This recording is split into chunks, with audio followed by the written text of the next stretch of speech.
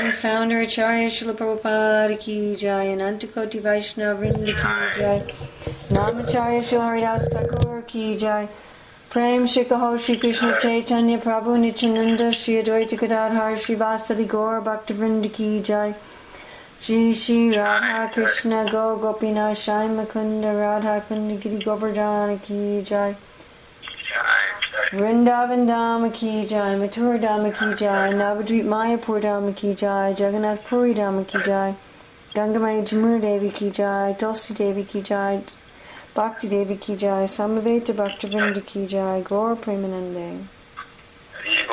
All glories to the assembled devotees.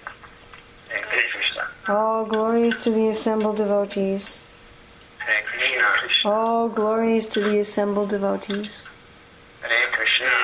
All glories to Sri Guru and Gauranga. All glories to Srila Prabhupada. Nama Om Vishnu Padaya Krishna Prasthaya Bhutale Srimate Bhaktivedanta Swami Niti Namane Namaste Saraswati Devi Gauravani Pacharane Nirvasesis and Nirvadi Paskachade Satarane Vandeham Sri Guru Sri Yuta Padakamalam Sri Gurun Vaishnavamscha Shri Rupam Sagrajatam Sahagana Raghunatham Vitam Stam Sajivam Sadvaitam Sadvadutam Parijana Sahita Krishna Chaitanya Devam Shri Radha Krishna Padam Sahagana Lalita Shri Vishakam Vitamscha.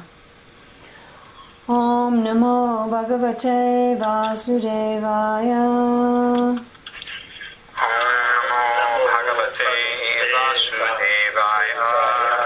Om Namo Bhagavate Vasudevaya.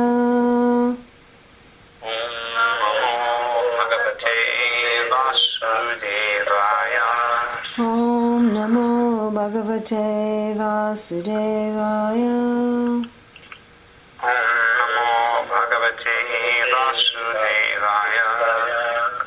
It's January 10th, 2012. This is a Skype class on Srimad Bhagavatam, Canto 1, Chapter 14, The Disappearance of Lord Krishna. And we're doing two texts, 39 and 40. Is that correct?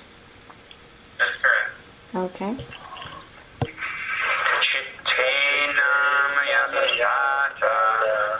Brastateja bibasi me.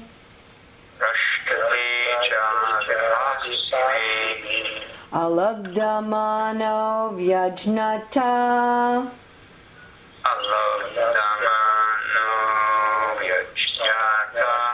Kim batata chiroshita.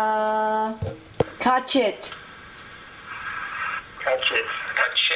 Weather. Te. Your. Ananayam. Health is all right. Tata. My dear brother. Brasta. Bereft. Te Jaha. Luster. Bibasi. Appear. May. To me. Alabdha manaha. Without respect. Avagnataha. Neglected. Kim. Weather. Va. Or. Tata. My dear brother. Chiroshitaha. Because of long residence. Translation and purport by Srila Prabhupada. My brother Arjuna, please tell me whether your health is all right. You appear to have lost your bodily luster. Is this due to others disrespecting and neglecting you because of your long stay at Dwarka? Purport. From all angles of vision, the Maharaj inquired from Arjuna about the welfare of Dwarka, but he concluded at last that as long as Lord Sri Krishna himself was there, nothing inauspicious could happen. But at the same time, Arjuna appeared to be bereft of his bodily luster, and thus the king inquired of his personal welfare and asked so many vital questions. Text 40. Kachin nabi hato bhavai shabda bir angalahai nadatam uktan artibya ashaya tat pratishrutam. Has someone addressed you with unfriendly words or threatened you? Could you not give charity to one who asked? Or could you not keep your promise to someone? Purport. A kshatriya or a rich man is sometimes visited by persons who are in need of money. When they are asked for donation, it is the duty of the possessor of wealth to give in charity in consideration of the person, place, and time. If a kshatriya or rich man fails to comply with this obligation, he must be very sorry for this discrepancy. Similarly, one should not fail to keep his promise to give in charity. These discrepancies are sometimes causes of despondency, and thus failing, a person becomes subject to criticism, which might also be the cause of Arjuna's plight. Let's read the two translations again. My dear Arjuna, please tell me whether your health is all right. You appear to have lost your bodily luster. Is this due to others disrespecting and neglecting you because of your long stay at Dwarka? Has someone addressed you with unfriendly words or threatened you? Could you not give charity to one who asked, or could you not keep your promise to someone? So here's Yudhisthira showing his concern for Arjuna. He's concerned about his health, his physical health. He's noticing his luster, his tejas. Tejaha, luster or strength, is diminished. And he's wondering maybe there's a physical malady, and he's also wondering if maybe there's an emotional malady. He's saying, first of all, maybe somebody disrespected you because you stayed in Dwarka for so long. So this, of course, reminds us of familiarity breeds contempt. He said, maybe what happened was somebody was nasty to you. They were said nasty words to you, unfriendly words, or maybe they even threatened you. Maybe it wasn't something external to you. Maybe the cause of your despondency is that you didn't live up to your own ideals. You weren't able to give in charity. You couldn't keep your promise. In some way, you disappointed yourself. So it's interesting that Maharaj Yudhisthira is using means of communication that are very similar to what's being taught today by various psychologists in the name of empathic communication or nonviolent communication. He's basically asking Arjuna, how do you feel? Do you feel bad because people were disrespectful to you? What kind of feelings did you have? Which of your basic needs were violated? He's talking here about basically the need of dignity and respect. In fact, the Sanskrit word here is manaha, respect. So did you not get respected by others, or have you lost some respect for yourself because you're not satisfied with your own behavior? So did someone else disrespect you, or are you disrespecting yourself?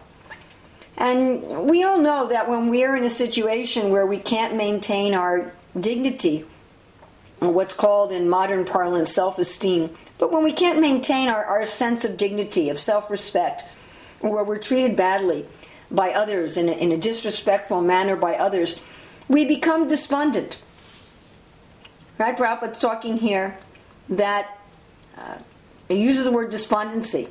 He says these discrepancies are sometimes causes of despondency. We become sad, we become disappointed. We may even display physical symptoms here, like losing our bodily luster. So sometimes we think that to become a pure devotee of the Lord means that one has no more feelings, or one just doesn't care about anything anymore. One doesn't care how one's treated, or one doesn't have some self-dignity. But here we see that's not the case. That these very great Mahabhagavata devotees of the Lord, they have some sense that a person should be able to think well of themselves and also to be treated with dignity. Why is this so? This is because that's our natural position. It's explained so nicely in the 3rd canto of Srimad Bhagavatam in description of the kingdom of God, how there's great mutual appreciation and respect among all the residents of the spiritual world, including the flowers, including the birds. So the flowers that are full of many colors and varieties of fragrance, they're offering their respect to Tulsi, which, of course, Tulsi has a wonderful transcendental fragrance that attracts even the impersonalist. But from our material point of view, the Tulsi plant is not beautiful like a rose or a lotus, nor does it have some kind of fragrance like a gardenia or a lily. And in the same way, the birds in the spiritual world, they're stopping their singing to listen to the bees. And again, in this material world, the sound of the birds is very beautiful. Just the other day I was reading where Prabhupada said that the sound of the birds is the whisper of the voice of the Lord. He had beautiful poetry in the Bhagavatam. But the bees' sound is not so attractive from a material point of view. But in the spiritual world, the birds are giving respect to the bees, the colorful and fragrant flowers are giving respect to Tulsi. Everyone is appreciating. Everyone is showing respect. There's full sense of dignity. That's our home. That's where we come from. And Prabhupada would often talk about how we're a fish out of water. You know, if you've ever had the misfortune to see people fishing, what they do is they catch the fish and then they leave it out of water and it's flapping until it suffocates. It can't breathe out of the water. So no matter what nice situation you make for the fish on the land, you can give it a nice bed and you can play beautiful music for it. You can give it food. You can give it a member of its same species of the opposite sex. You can give it praises, so many things. But without its natural element, it's simply suffering and dies. So we're suffering outside of our natural element. And this natural element is a world of love, and love means respect. Without respect, there's no meaning of love. Not honor. You know, manaha also often means honor. And the devotees are not interested in the honor of this world.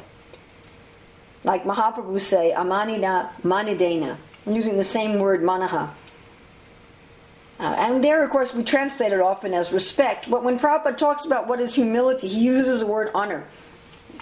He said one should not be eager to get honor of others. So I see this kind of respect that Maharaj Yudhisthira is talking about. He's not talking about worldly honor. He's not talking about something that's false and has to do just with the body. He's talking about basic dignity, a basic feeling of being valued.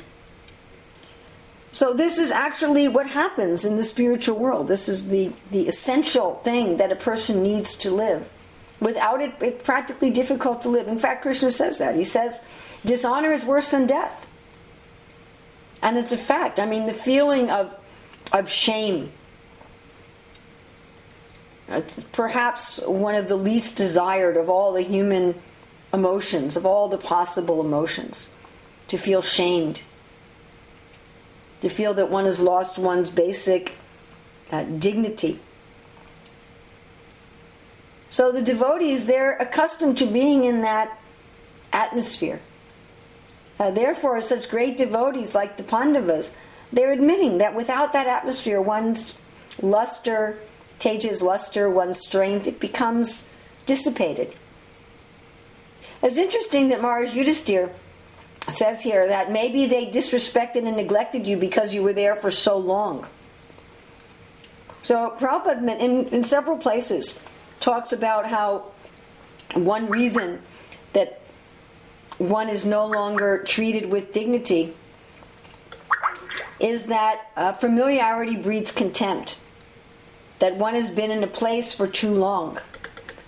And so I was thinking about this, what does this mean that if one is in a place for too long, that people will treat you with disrespect? How does that happen? And how is it possible to have a loving kind of respect that endures? I mean, again, we were saying, this respect isn't just some sort of honor. That's not what we mean. We mean the respect of love. It's very interesting that there's a number of researchers who've tried to figure out how you can tell whether or not a marriage is going to endure.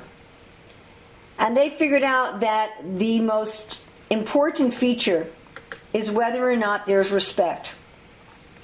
They said if they notice any contempt between the husband and wife, contempt meaning I'm better than you, you're lower than me, they say that marriage is in trouble. And the more contempt they see on the part of either party, or to speak of both parties, then the sooner that marriage is not going to last, or it's going to be a very unhappy marriage. So you cannot have love with contempt. It's opposite. Contempt is simply another word for pride. I'm better than you. You're lower. It just doesn't work. When you love somebody, you value them. Therefore, spiritual relationship, spiritual society means that there must be value. And yet, love also means one must be very familiar. One must be very intimate. It's interesting in the story of Devahuti and Kardama Muni. Prabhupada said that Devahuti served Kardama Muni with great intimacy and also with great respect. And Prabhupada said she did not serve Kardama Muni with the kind of intimacy that breeds contempt.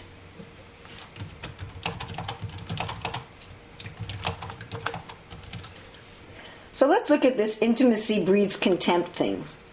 Familiarity breeds contempt. We have a number of instances of this, of the negative side. We talked about the positive side with Devahuti. With Indra and Brihaspati. Indra's on his throne, his guru Brihaspati shows up every day. And so one day when he showed up, Indra just said, I don't have to pay any attention to him. And he didn't even acknowledge him. He didn't get up from his seat. He didn't offer pranams, nothing. At which point Brihaspati left, used his powers to become invisible, and without his protection, the demons defeated the demigods. Another instance of familiarity breeds contempt is when Akrura had taken the Shamantaka jewel and left the city of Dwarka because he was afraid that Krishna was going to punish him. And the citizens of Dwarka started worrying that without Akrura, there was going to be all kinds of disturbances and famine and pestilence within the city.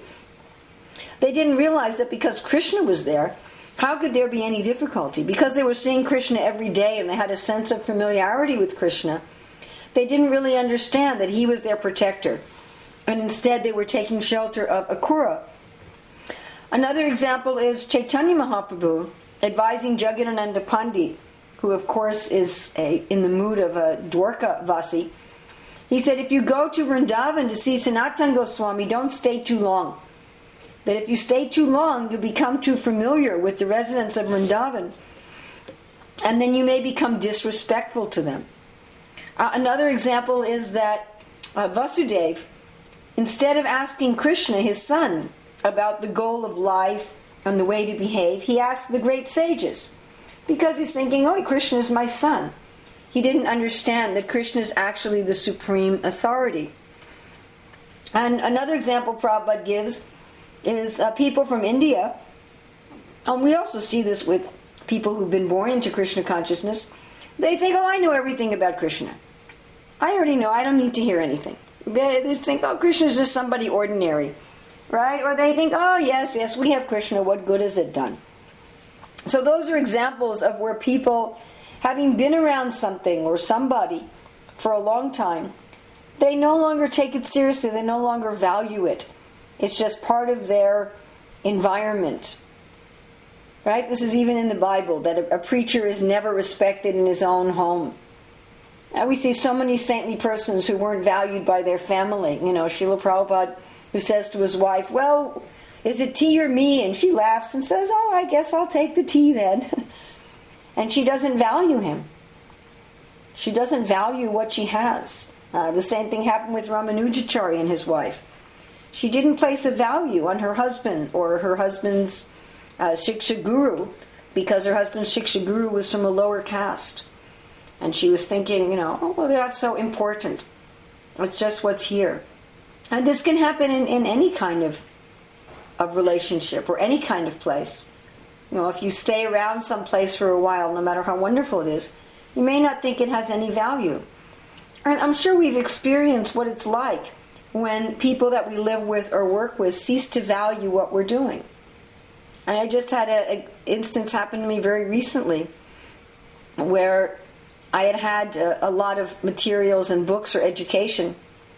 And when I was moving, I asked the head of the community, would you like to have these? You'll be able to use them in the future. And they said no. And now, 10 years later, they just called me and said, can we have your materials on education? And I said, well, when I offered them to you, you didn't value them. I said, I had to give them away to other people. And now you want them. So this is often the case, right? We do some work, we put in some effort, we collect some knowledge, we collect some materials, and the people that we're with don't place any value on them. I had another experience that I was living in one community, and they would ask me to just, give class on the Shastra on a regular basis. But I had developed many seminars for training devotees in different areas, and the local people never would ask me to give them. And I'd say, no, look, I've developed these. And at one point I said to the temple president, I said, look, Prabhu, people are paying thousands of dollars for me to fly to another part of the world to present this stuff. I think it would be helpful to the community, and I'm right here. You don't have to pay anything for it. And it was only a month before I moved from the community that then they came and said, oh, can you give your presentations? So it's very common, right? If you live in a city, you don't go to see the tourist attractions of your city. When I was living in New York, the only time I went to see the Statue of Liberty or the Empire State Building was when people came from out of town. If you live there, you don't go to see the sights. Prabhupada talks about how the people who live by the Ganga, they don't bathe by the Ganga near their house, but they'll travel for hundreds of miles to bathe in another part of the Ganga.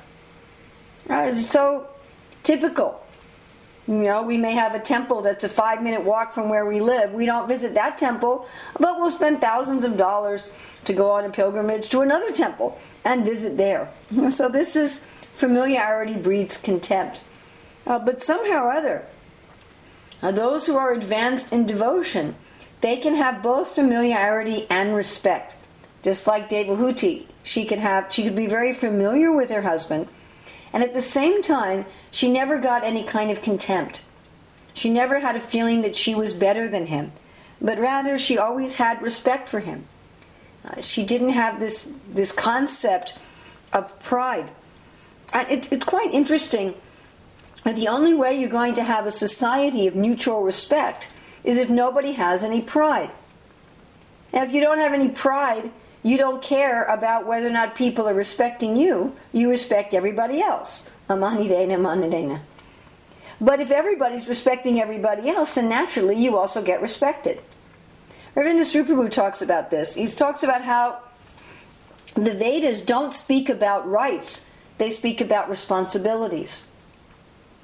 So the Vedas don't talk about, okay, you have a right to be respected. You have a right to be treated with dignity. Rather, they say, forget about being treated with respect. Forget about being treated with dignity. Just treat everybody else with respect. Now, at first that sounds terrible. You're thinking, wow, if I respect everybody else, then, I'm going to feel the way Yudhishthira's thinking that Arjuna feels here. The people who live with me and work with me all the time, they'll become so familiar that they'll be contemptuous. And other people, they'll also be, due to their own pride and their own contempt, they'll also treat me nasty. I mean, if I don't stand up for myself and demand my rights, then everyone's going to walk all over me. But the reality is, first of all, that if you have a society where everyone is thinking this way, let me respect others without demanding respect for myself, then guess what? Everybody will respect everybody else, and you'll get your respect too.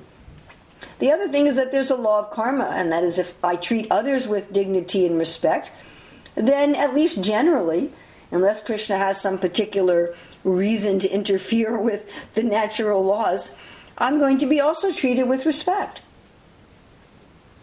Well, that if I want, treat others the way you want to be treated. So it's interesting that if I want to get something, the way that reality is structured is that if I want to get something, I have to give that thing. But we often do the opposite. We say, well, I'm not going to respect you until you respect me first. I'm tired of you treating me with disrespect, and therefore I'm going to treat you with disrespect, and you have to be the first one to be respectful to me, and then I'll be respectful to you. But no, Mahaprabhu is teaching us that first I have to respect others. And then I don't need to be concerned that Krishna will take care of my being respected, of my being able to live with dignity. And of course, the devotee ultimately, they get their sense of dignity and satisfaction and equilibrium, not from whether or not the other people in the world treat them with a sense of dignity in this world, but because they're connected with the spiritual world. And in the spiritual world, everybody has a sense of both intimacy and respect towards everybody. Because that's what love is. Love is both intimacy and respect. And because they're connecting with that world, whether or not they get it in this world is inconsequential. It's not that when we say the devotee doesn't care about respect and dignity, that the devotee is living without it. It's that the devotee is getting it from another source. So on several levels, on the level of just society, on the level of karma, and on the level of ultimate spiritual realization, one can live giving respect to others, knowing that unless one is in a situation of mutual respect, one cannot be happy. So one has to be in that situation ultimately on the spiritual level, but even materially. A society of contempt, nobody is happy. It's just not possible, like a fish out of water. Now also Maharaj Yudhisthira is asking Arjuna not only about whether or not others are treating him with dignity, but asking about his own sense of self-respect.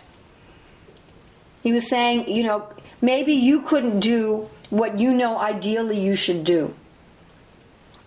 So all of us have some sense of self-respect that's often contingent on to what extent we act according to our ideal self, our idealized view of ourself.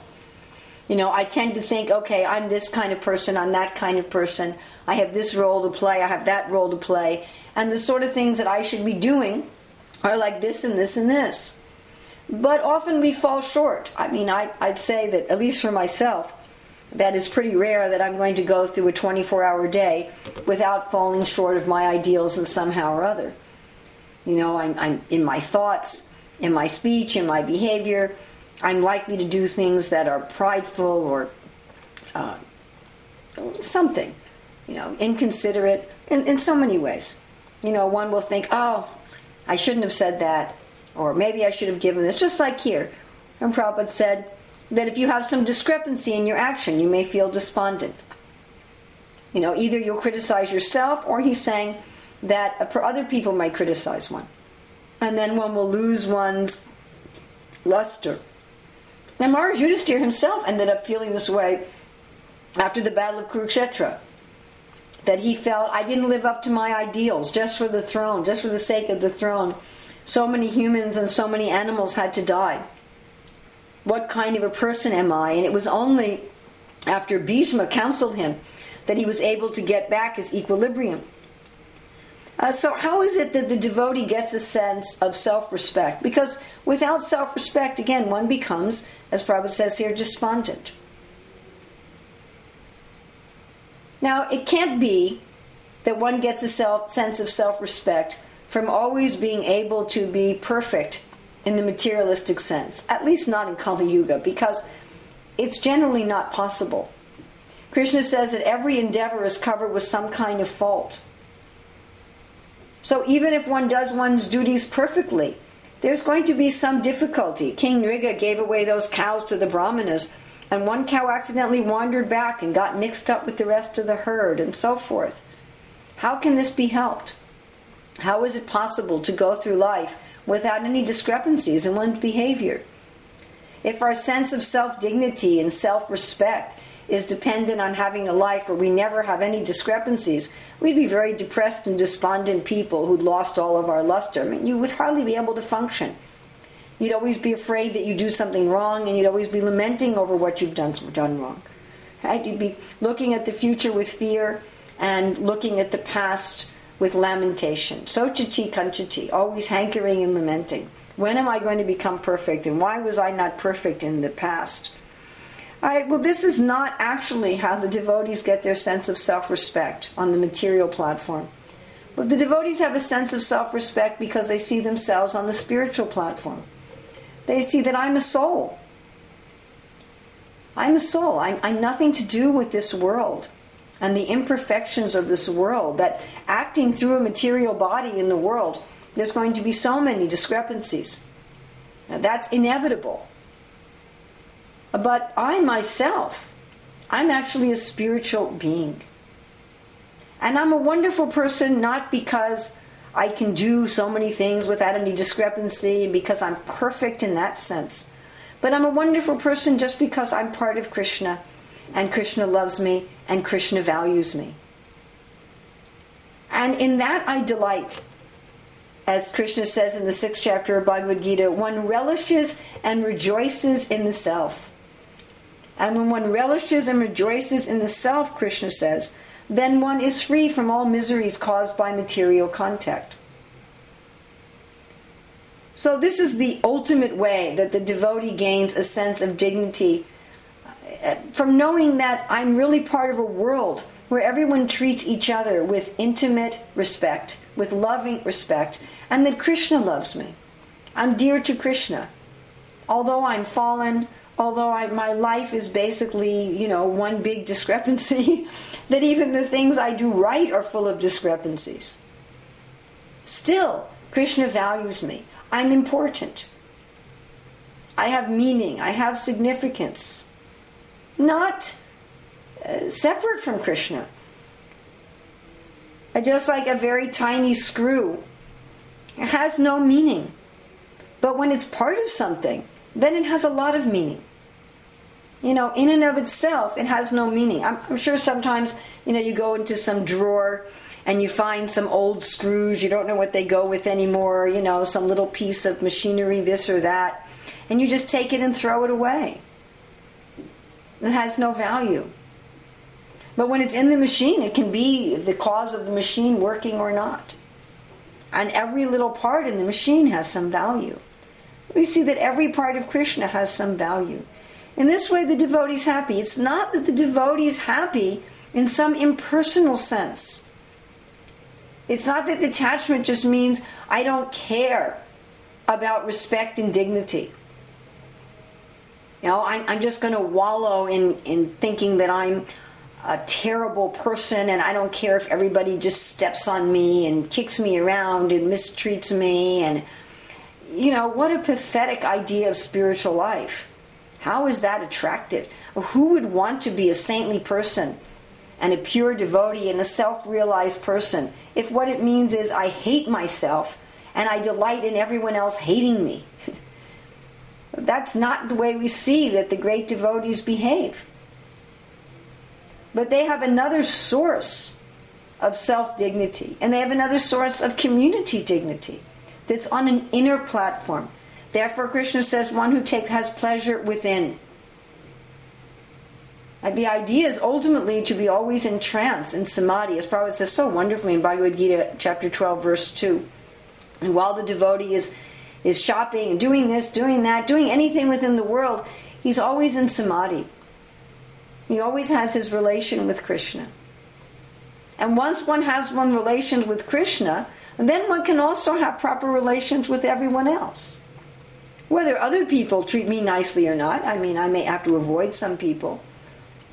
But I never have to have a contemptuous attitude towards anyone. I can respect everyone and care about everyone. How that may be exhibited will be different, of course.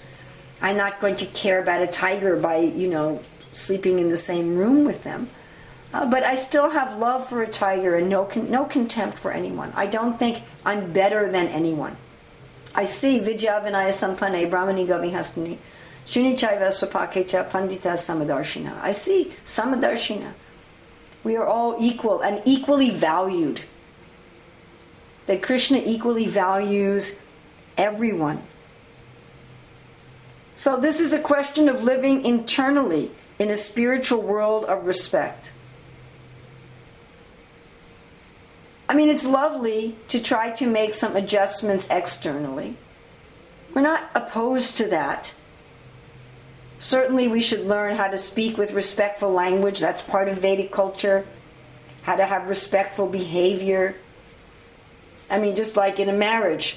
It says in the Bhagavatam that the woman should not appear in front of her husband in an unclean state. She should always dress in attractive garments and ornaments. And that's a way of having an intimate relationship with respect. That not, because I'm married to this person, I'm going to walk around dressing like a slob because, they just love me anyway and it doesn't matter. So there's certainly external things even given in the Shastra as to how one can be respectful and not contemptuous. And to how one can have a sense of self-dignity. But those things are not the ultimate solution. They're not everything. The ultimate solution is only to connect on the spiritual platform, to be absorbed in the spiritual world, of which I'm a part. So therefore, these scriptures are supposed to absorb us in the behavior of devotees like the Pandavas. What kind of sweet dealings they had with each other. As Prabhupada said, we should be captivated by this information.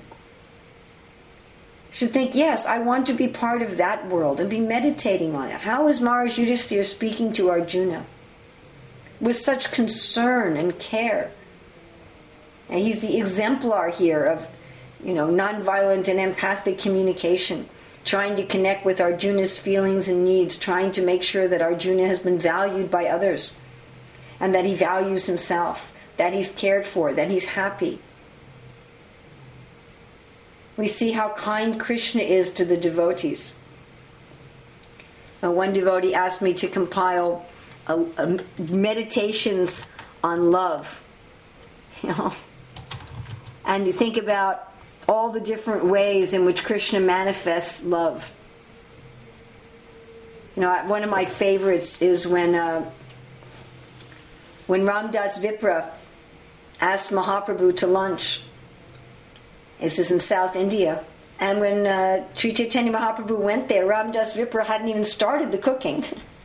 When you invite a guest, you generally have them come when the cooking's finished. But Ramdas Vipra hadn't even started.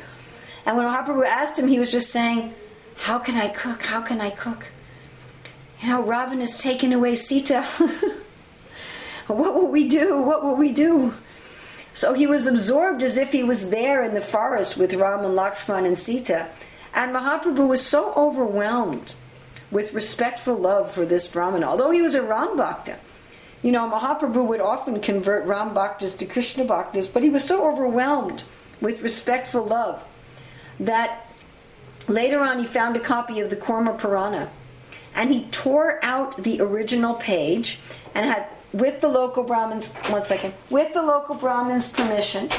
and he replaced that original page with a handwritten copy. And he took the original page. The reason he took the original is he really wanted to convince Ramdas Vipra. And he took it to Ramdas and he showed him that the Sita that Ravana kidnapped was a shadow Sita. And that means that Mahaprabhu, he had to take the time to have the page copied. Then he had to retrace his steps. He was going on a tour around South India. And he was walking, he didn't have a car. He was going by foot. So it was a lot of endeavor. And he did that just out of respect for Ramdas Vipra. I mean, we can give so many examples. Like Krishna driving Arjuna's chariot, right? Sevayor Ubayor Majay. Krishna, you please, in the middle, you drive my chariot into the middle of the armies. And Krishna just does that. Yes, Oh, infallible one. Now, please drive my chariot. So this is the kind of loving respect. I mean, Mata Parataram Nanyat Kinchit Asti Janandaya.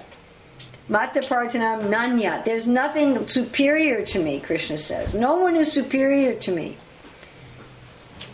As Krishnadas Kaviraj says, Ekala Ishwara Krishna. Alright, Satya Britya. Everyone else is a servant. Even Balaram is a servant. Even Advaita Acharya is a servant of Mahaprabhu. And he says, Chaitanya Dasamui.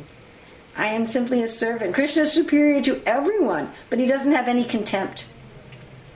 He treats Arjuna with such respect, he drives the chariot. He treats this Brahmana with such respect, he brings him back a page from the Kurma Purana. So the devotees meditate on this.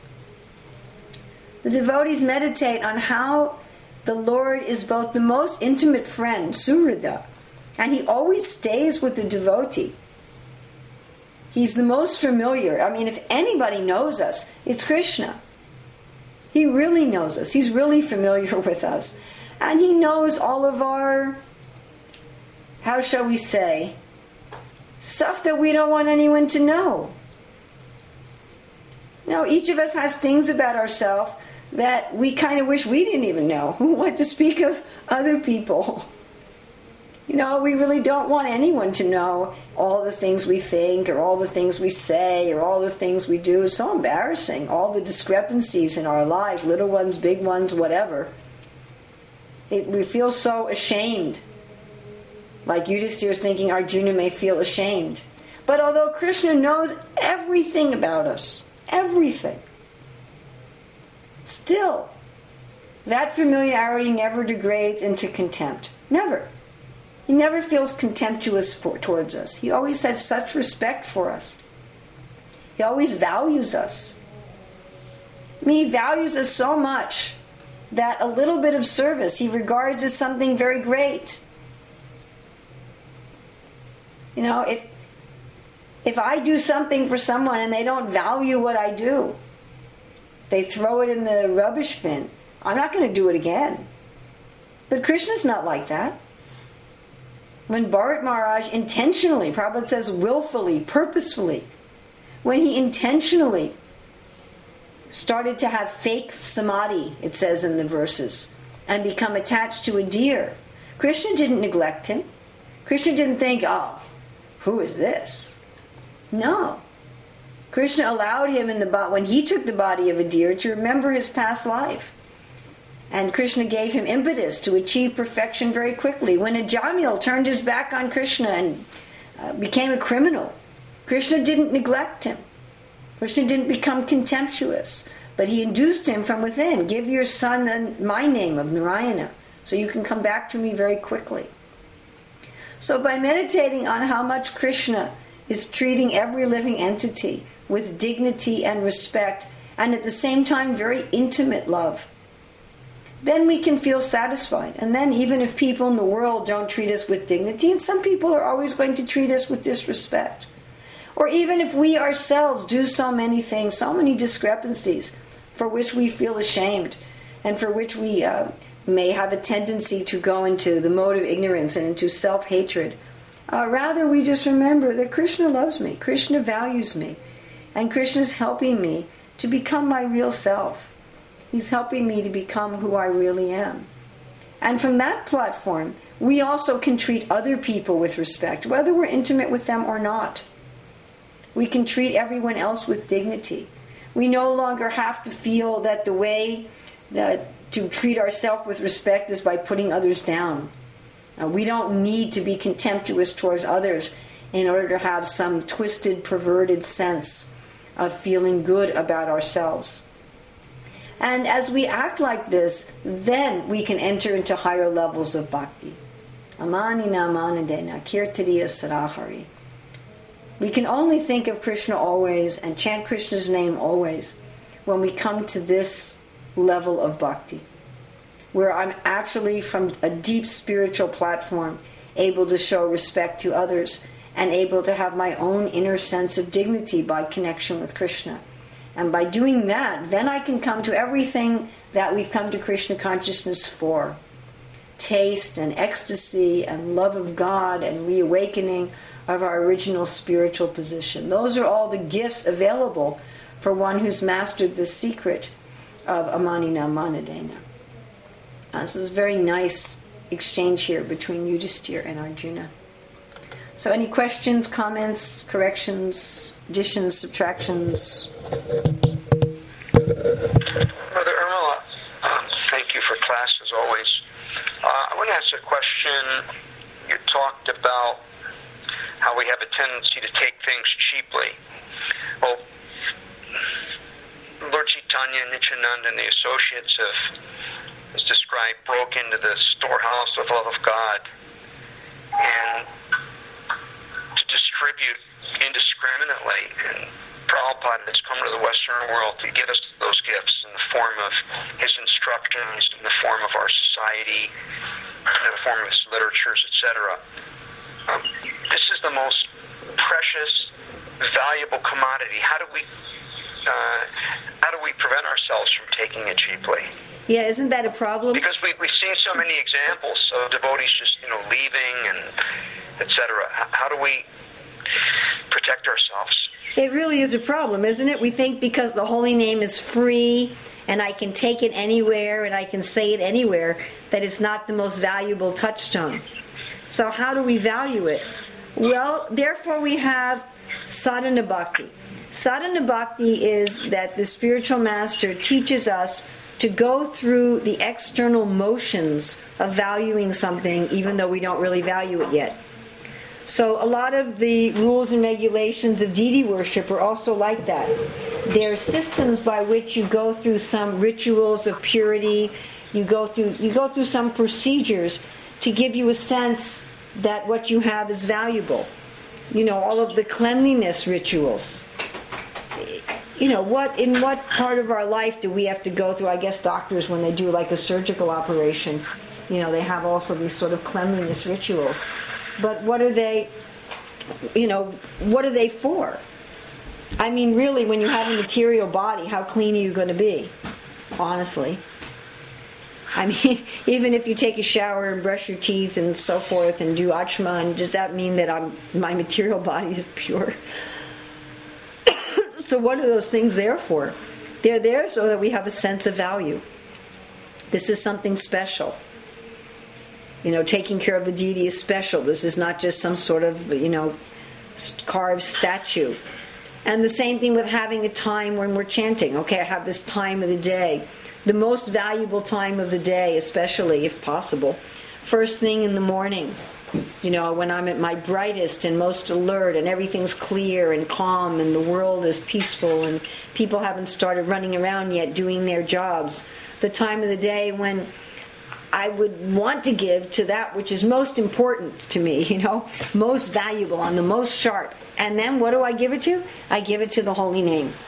So those sorts of external behaviors, before we take prasadam, offering obeisances, saying some prayer, meditating on, this is the food that Krishna ate.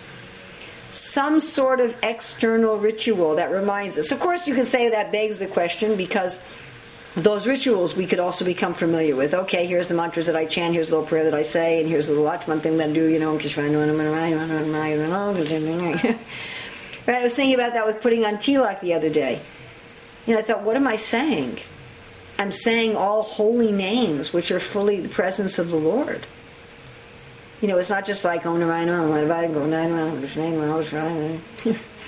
I remember after our godbrother Sridhar Maharaj passed, the Kavi Chandra Maharaj said, I remember him whenever I put on tilak. And I said, oh, why? And he said, well, Om Sridharaya Namaha. I was like, oh yeah.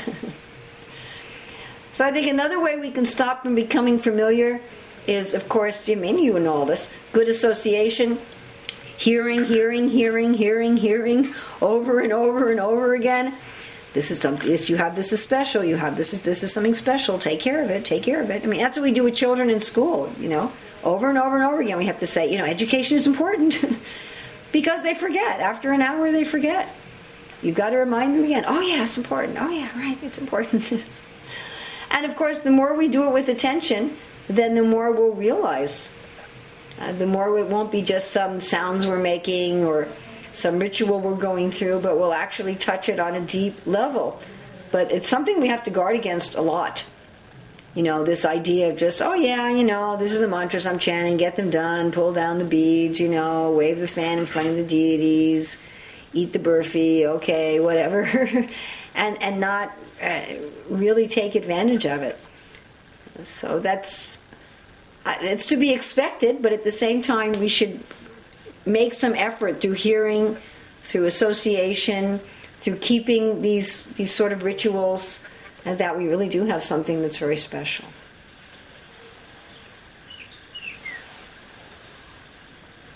Very nice. Thank you.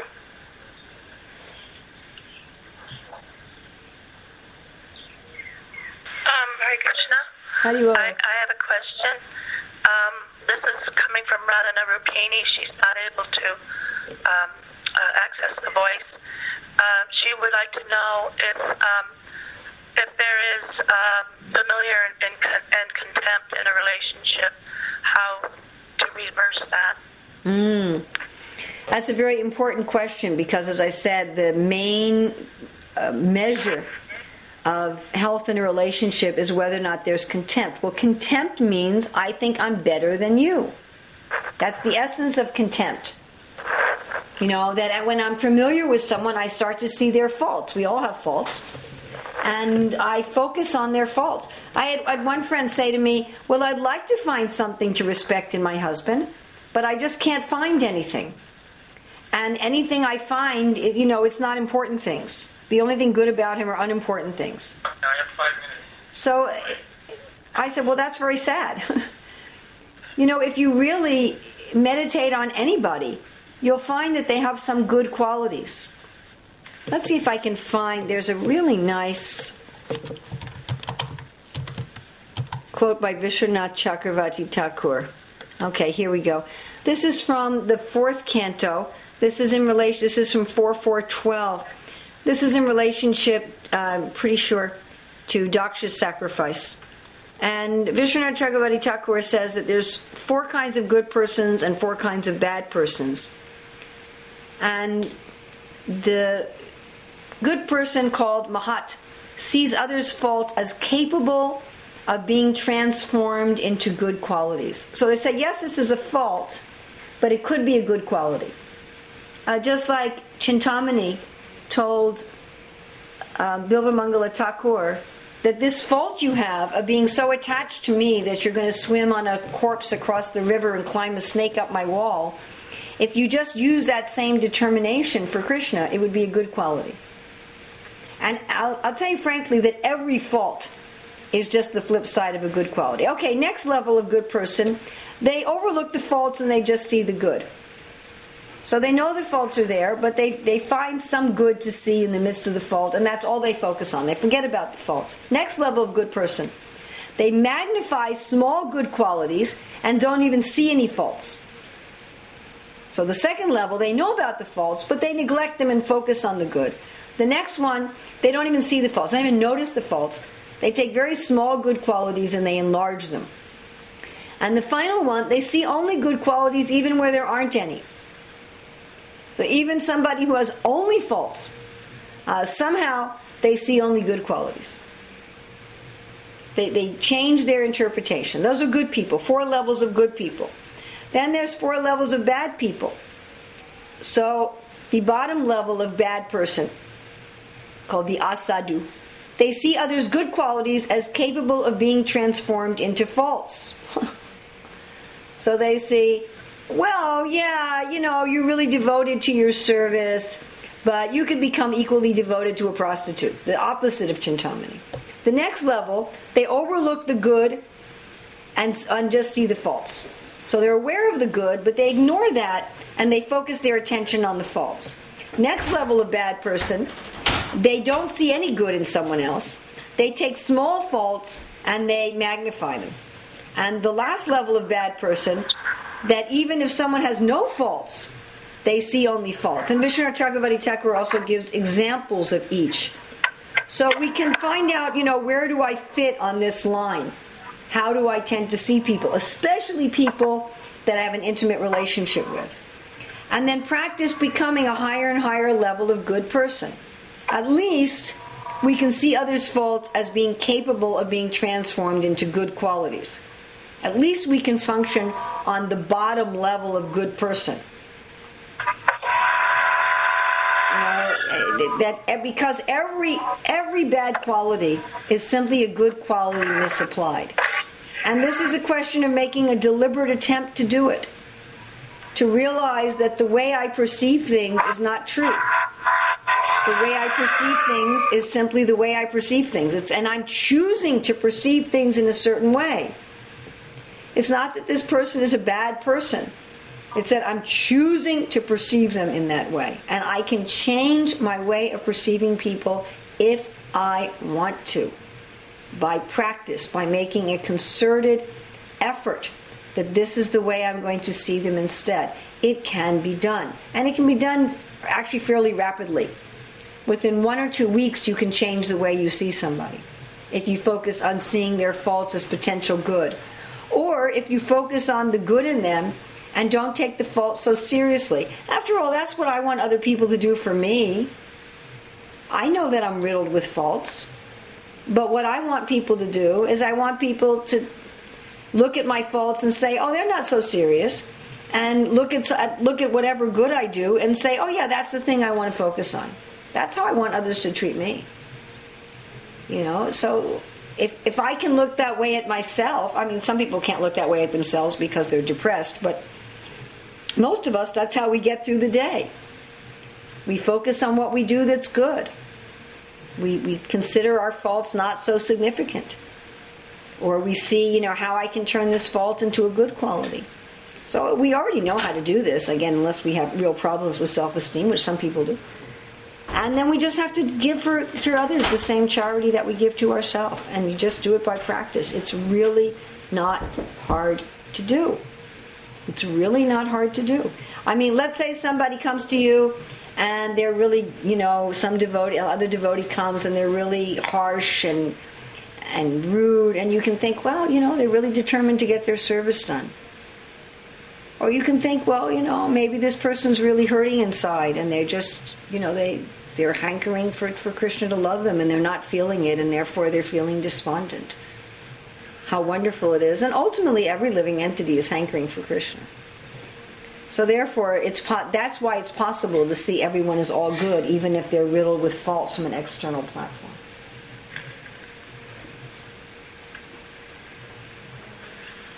Thank you. Thank you very much. Mother Mary, I know how punctual you are, so you're probably going to leave right this second. I was going to say that I just am amazed at how your classes are so practical. It's kind of a question. No, actually, I'm sorry. I'll leave it go. Sorry I interrupted. No problem. Anyone else? I'd like to know, Mother Rumla, could you please repeat that purport describing, good person, bad person? Where was that? It's Vishwanath Chakravarti Thakur's purport to 4.4.12. Let's take a look at how Prabhupada discusses that. I think he discusses it in a very brief way. It's, one benefit of doing class on my computer is that I can look these things up instantly. Okay. Yes. What Prabhupada says here, he says there are some highly qualified persons who accept only the good quality of others. Among the uncommonly good souls, there are still gradations. So Prabhupada refers to Vishwanath Chakravarti Thakur's purport, but he doesn't go through all of the lists in his own purport. You can see he's referencing it. Vishwanath Chakravarti Thakur gives examples of each of them also. So he lists it and then he gives an example of each. That was really helpful. Yeah, I mean the ultimate way to see good in others is to see, just like what George Harrison wrote in the beginning of Krishna book. He said, everyone is always looking for Krishna. Some don't realize that they are, but they are. And you really can see that whatever someone does, they're looking for Krishna. There's one lecture where Prabhupada talked about murderers. And he said that what they're trying to enjoy is a ghastly rasa with Krishna. They're just doing it in the wrong way. And that's it. There's a number of wonderful places where Prabhupada says that the only thing that exists are those 12 rasas. And ultimately, we're trying to enjoy those rasas with Krishna. But instead of enjoying those rasas with Krishna, I'm enjoying those rasas with Krishna, with Krishna's material energy as if I was Krishna.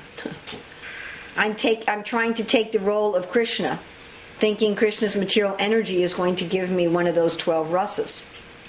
Instead of that I'm Krishna's servant and I'm going to have those 12 rasas with Krishna. So what I want is something good. Everyone is always looking for something good. And the way they're going about it they may be running in the wrong direction. I may be looking for the water in the desert. But the fact that I'm looking for water is a good thing. And I'm looking for water in the desert because, as Prabhupada says, I have a poor fund of knowledge. Prabhupada's very poetic way of saying, I'm ignorant. I have a poor fund of knowledge.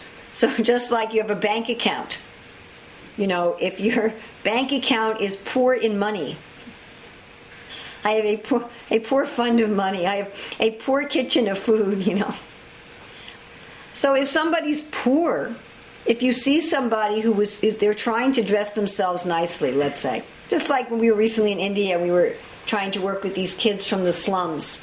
So they get some donated clothes. And they have a desire to dress themselves nicely.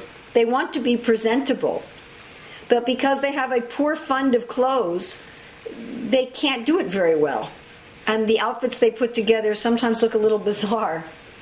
So in the same way, everybody is trying to find Krishna.